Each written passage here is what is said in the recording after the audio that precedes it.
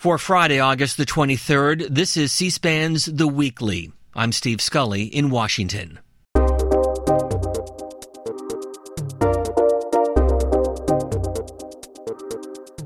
The government estimates more than 70,000 Americans will die this year alone from drug abuse. The number one cause, addiction to painkillers, including opioid and fentanyl. The Washington Post has been conducting a 4-year investigation on the drugs, its makers, and distribution.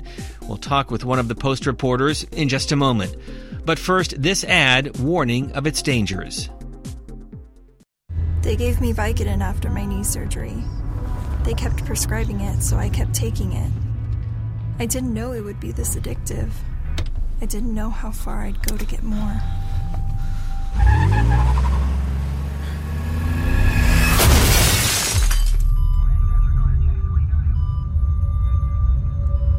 Opioid dependence can happen after just 5 days. Know the truth, spread the truth.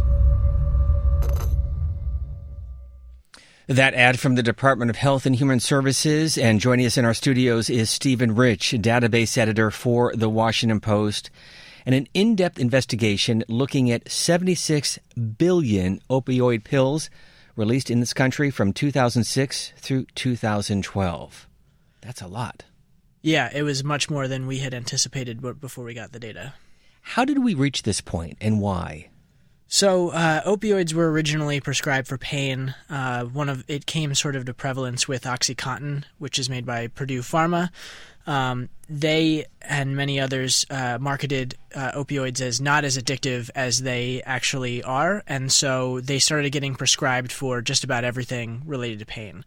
And because they're so addictive, many people sort of got hooked on these drugs and just kept needing them well after the pain from their surgeries wore off and things like that. And so it really just expanded into this giant industry that became very difficult to stop because people were addicted to these drugs. And of course, as you just mentioned, they are highly addictive. But walk us through the research that you and your colleagues at the Washington Post conducted to get to these numbers, and what surprised you the most?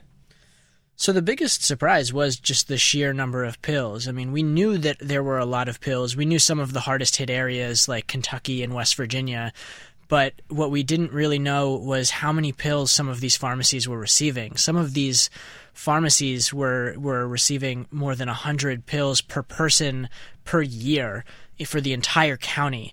And that's a huge number of pills. I mean, children aren't taking opioids, and most adults aren't taking opioids either. And so naturally, a lot of these got diverted to the black market, and we just don't know where they ended up, and except we know that they ended up in the hands of many addicts. This is a lengthy story, which, by the way, is available online at WashingtonPost.com. And as you found out, 6 companies distributing 75% of the pills, including some well-known companies, CVS, Walmart, Walgreens. Yeah, so it's a very small group of companies that dominates the market, and a lot of that is because for those companies especially, they had or have distribution companies that distributed to themselves. And so all of the Walmart companies and all of the Walgreens companies used to be them shipping these pills to themselves for years and years, and it was a lot of pills. It was billions of pills. You were looking at the data and to try to figure out basically how and where this all grew. What did you learn? So we found that the ground zero for it was in West Virginia, Kentucky, and Southwest Virginia. And so we found that a lot of pills flooded into the area largely because they're former industrial towns. A lot of people in the area were injured from their work, either from actual accidents or from just long-term fatigue. And so they were getting prescribed opioids at a much earlier date than the rest of the country, which meant that they got addicted much earlier than the rest of the country. And so that really ended up being a place where there's both a high number of pills and a high number of deaths related to those pills. Did these drugstores realize what they were distributing, what they were making? I mean, that's the question at they're supposed to answer in this giant court case that they're facing, is whether or not what they knew when they knew it. And they deny that they did anything wrong in these cases. They argue that they didn't know. They argue that they didn't have to know, that the DEA should have known, or that there was overprescribing. And so really they don't take any responsibility for any of this. As you mentioned, the heart of Appalachia, Virginia, Southern Virginia, West Virginia, and Kentucky. Here is Democratic Senator Joe Manchin. Between 2009 and 2013, only 22% of Americans suffering from opiate addiction participated in any form of addiction treatment. When you think about the enormity of this epidemic, United States of America, our great country, makes up about 4.6% of the world population. Yet we consume 80% of all opiates produced and consumed in the world. How did it happen? And that from West Virginia Senator Joe Manchin. And your colleagues at the Washington Post write the following, quote, "How and why Appalachia became the epicenter of the epidemic is partly due to the real need for painkillers among workers hurt in coal mines and in other types of physical demanding jobs, that according to healthcare workers. But what other factors were involved based on your research?" So we know that a lot of people wound up getting addicted just because they got put on these pills for anything. I mean, these pain pills got prescribed for most surgeries that you could possibly need, not necessarily related to your job. And in that area of the country especially, they were already very prevalent, so they were naturally just sort of prescribed to people for whatever they needed. And because they're so addictive, a lot of people who wound up on them ended up taking them at higher quantities than they were originally prescribed, and for longer than they were originally prescribed. One fact from your newspaper and the website WashingtonPost.com: in Wise County, Virginia, shipped nearly 35 million opioids. That's an average of 120 pills per resident. That's not even the worst county in the area. We know that there are plenty with 150 plus, with 200 plus per person per year over that time frame, and that would kill most people. Most people aren't on opioids for extended periods of time, or at least they're not prescribed to be, and most people are never on opioids in general. And so the reality is that it's 36 some odd million pills for a much smaller subset of the county than the full county. And so we don't really know how many people were actually using these, but they were using that small subset was using a lot of pills. How did you research this story? So we've been trying to get the data behind this for years now, and when it came up in a lawsuit in Ohio last year, we decided to intervene along with a couple of newspapers in West Virginia to try to make the data itself public. We won that battle a couple weeks ago, and finally got to start to really look at this data, which is every shipment of pills from manufacturer to distributor to pharmacy in the country over a 7-year period, to focus on where the hydrocodone and oxycodone pills were going, into what pharmacies, at what quantities, at what times, to see sort of the patterns. And of course, that data coming from ARCOS, which is an acronym for what? It's the Automation of Reports and Consolidated Order System, which is basically every time a distributor sends pills to a pharmacy, they have to log it with the DEA. What struck me is that we have been following this story the last couple of years, but as you and your colleagues write, this has been going on for 30 years. Yeah, I mean, the opioid crisis really started in this country well before most of us could grasp it. I mean, and a lot of it was because we didn't know how addictive these drugs were as early as some people did. And so in the 90s, there were people going out and complaining about, people getting addicted on these drugs, and that, they needed more of them. And so it got ignored for a very long time, and really there was only started to be any crackdown on this in the past 5-10 years. But by then, it had grown to such proportions that it led into other epidemics such as heroin and fentanyl.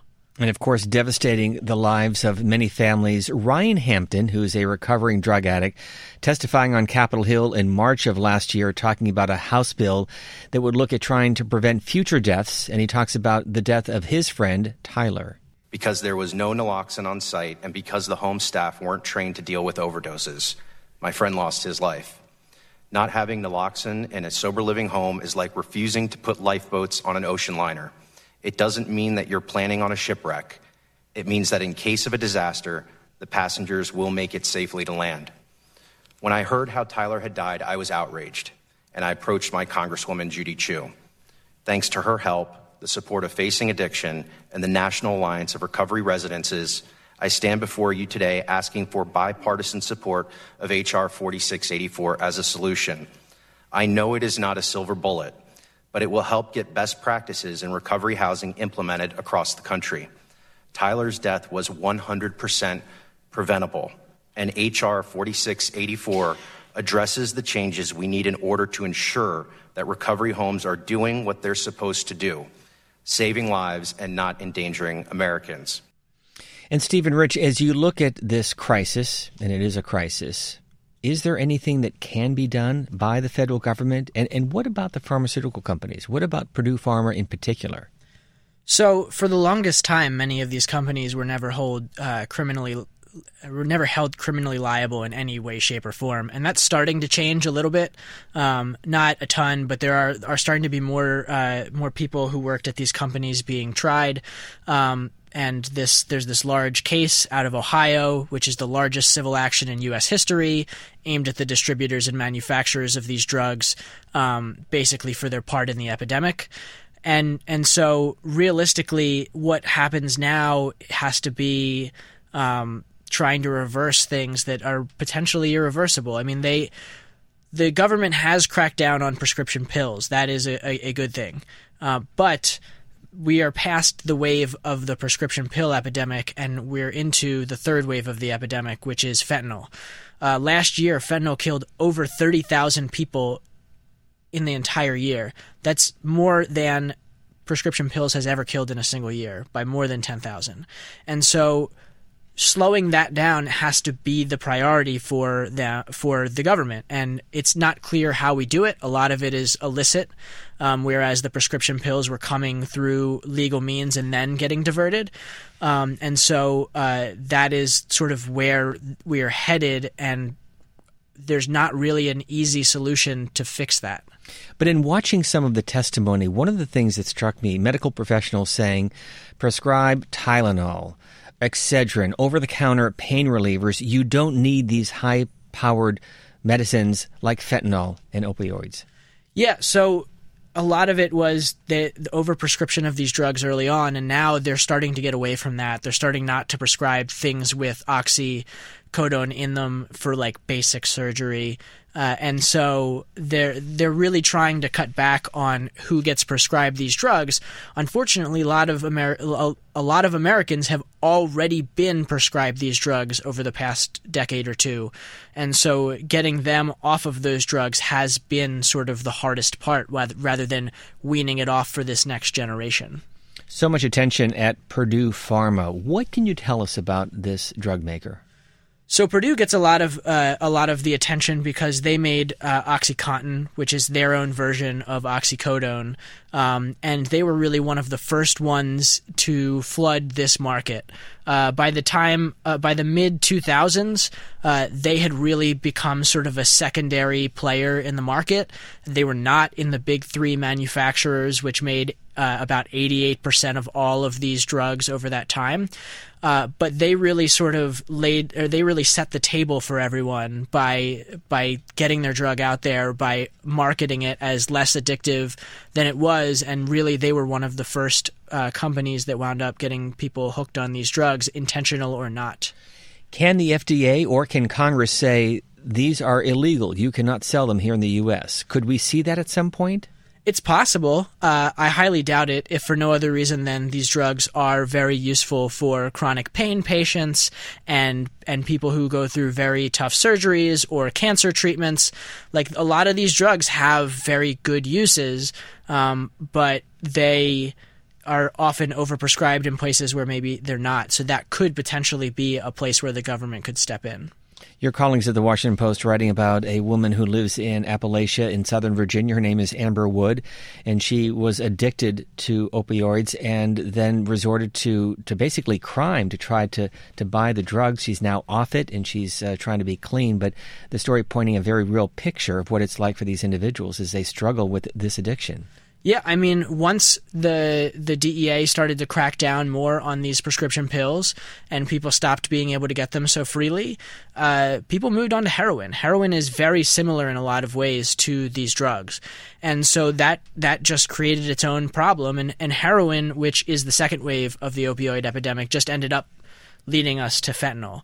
And so realistically, she's not just this one person who ended up in this place. She's sort of a picture of what is happening around the country as relates to these drugs. As people are no longer being able to get them, they have to get these things through other means, and so they are resorting to the black market. Earlier this month, while at a campaign rally in Cincinnati, the president talking about the opioid crisis and made reference to legislation being put forth by Senator Rob Portman, Republican of Ohio. Let's listen. And we're doing one other thing that, believe it or not, is even bigger, but you'll be seeing that over the next 2 weeks. With the help of your great Senator, Rob Portman, we've taken bold action to confront the opioid epidemic, and in Ohio, drug overdose deaths went down 22% last year. 22%.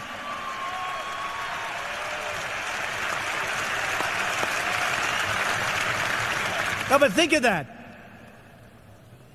Opioid, big problem. Big problem. Deaths went down. Opioid deaths, 22%. Nobody writes that. Nobody talks about that. They don't want to talk about that. So first, Stephen Rich, does the president have a point? He has part of a point. So overdose deaths are going down in the state of Ohio. We did see a slight downtick in deaths last year across the country as well. But fentanyl deaths are still going up everywhere. And one of the reasons why deaths are going down in some places in particular, like Ohio, is because there is a much higher prevalence of these overdose reversing drugs that police have, that many health centers have in the state. And so it's not that people are necessarily overdosing less than they used to. It's that they're not dying from it. It's sort of the same problem that we saw with why gun deaths are going down in the country. Part of the reason why gun deaths have been going down over the years is because we're better at healing people. People don't die as often from the things that they used to die from. And so in this case, it's part of the reason it's going down is because we're putting a Band-Aid on a large problem that is not necessarily a sustainable solution. It's just masking that for now. But the trend of opioid deaths going down is a good thing, and it is a good first step in solving this. You and your colleagues put a lot of time and research into this. How much? I mean, this is our 4th year of reporting on opioids in general. We've spent so many hours out in the field, everywhere that we can be, talking to people, analyzing the data, reading through documents, suing for those documents, and really trying to put our arms around sort of this crisis to understand not only how bad it is and where it's the worst, but also who's responsible, what people knew when they knew it, and sort of what steps could have been taken that were obviously missed to solve this crisis. You have talked about some of these issues, but if you could just basically recap, just how big of a problem is it? What did you learn in researching this? And what are some of the solutions? We know that for a 7-year period from 2006 to 2012, 76 billion pills of hydrocodone and oxycodone went into our communities around this country. That's enough for 36 pills per person per year across the entire country for man, woman, and child. And we know that it kills upwards of 10,000 people a year, very consistently above that. We know that it has led into the heroin epidemic, which has led into the fentanyl epidemic, which killed more than 30,000 people last year alone. As for solutions, the biggest one that I can think of is the need to stop whatever the 4th wave of the crisis might be. So Wave 1 is prescription pills, Wave 2 is heroin, Wave 3 is fentanyl. Many think that Wave 3 is meth, or Wave 4 is meth. And so a lot of it is just sort of trying to get ahead of this. And we know a lot of people out in the government, out of the government, in health services, who have been trying to sort of raise the alarms on all three of the first waves and now on this fourth wave. And so really it's up to the government to listen. They have to listen to the people that are raising the alarms on things that are not yet killing tens of thousands of people a year, but will. And so realistically, the best solution to this is not treating this as a political solution, not treating this as a crisis solution, but treating it as a public health solution. There are ways to reverse a lot of this. There has been a lot of research by a lot of researchers in the health who are working on health-related things, and so listening to them and taking their advice is really the best way of doing this. And as you go through all of those numbers, I suspect it goes without saying, but no family, no work colleagues are immune from this. Everyone knows somebody who has been affected either directly or indirectly by this crisis. Yes, I mean, we've seen it as a result of our reporting. It's hard to find somebody who the degree of separation between you and somebody who has either overdosed or has gotten addicted to these pills is very small. We're not talking about more than 1 or 2 degrees for most people. Like, you know somebody or you know somebody who knows somebody. And so this is a problem that affects everyone. It affects all corners of this country. And realistically, it's not a problem that's going to solve itself. You are a journalist. You deal with facts and data, but I'm going to ask your opinion. Do you think we will turn the corner on this? I think we have turned the corner on prescription pills, but I'm worried that we won't turn the corner on fentanyl. Fentanyl is 100 times more deadly than many of these other drugs out there. And I mean, it's basically just like a drug that's designed to kill. And I worry that an overdependence on these overdose reversing drugs as the solution to this problem is not actually going to fix it. It's just going to mask it for a period of time before it gets so out of control that we can't stop it anymore. And so I'm worried that we aren't focusing enough on long-term solutions and more on just putting a Band-Aid on this issue. Stephen Rich, part of a team of reporters at the Washington Post with an in-depth account on the opioid crisis in this country. It is available online at WashingtonPost.com. Thank you for being with us. Thank you for having me. And a reminder, this podcast is available on the free C-SPAN radio app, online at cspan.org, or wherever you download your favorite podcast. We thank you for listening.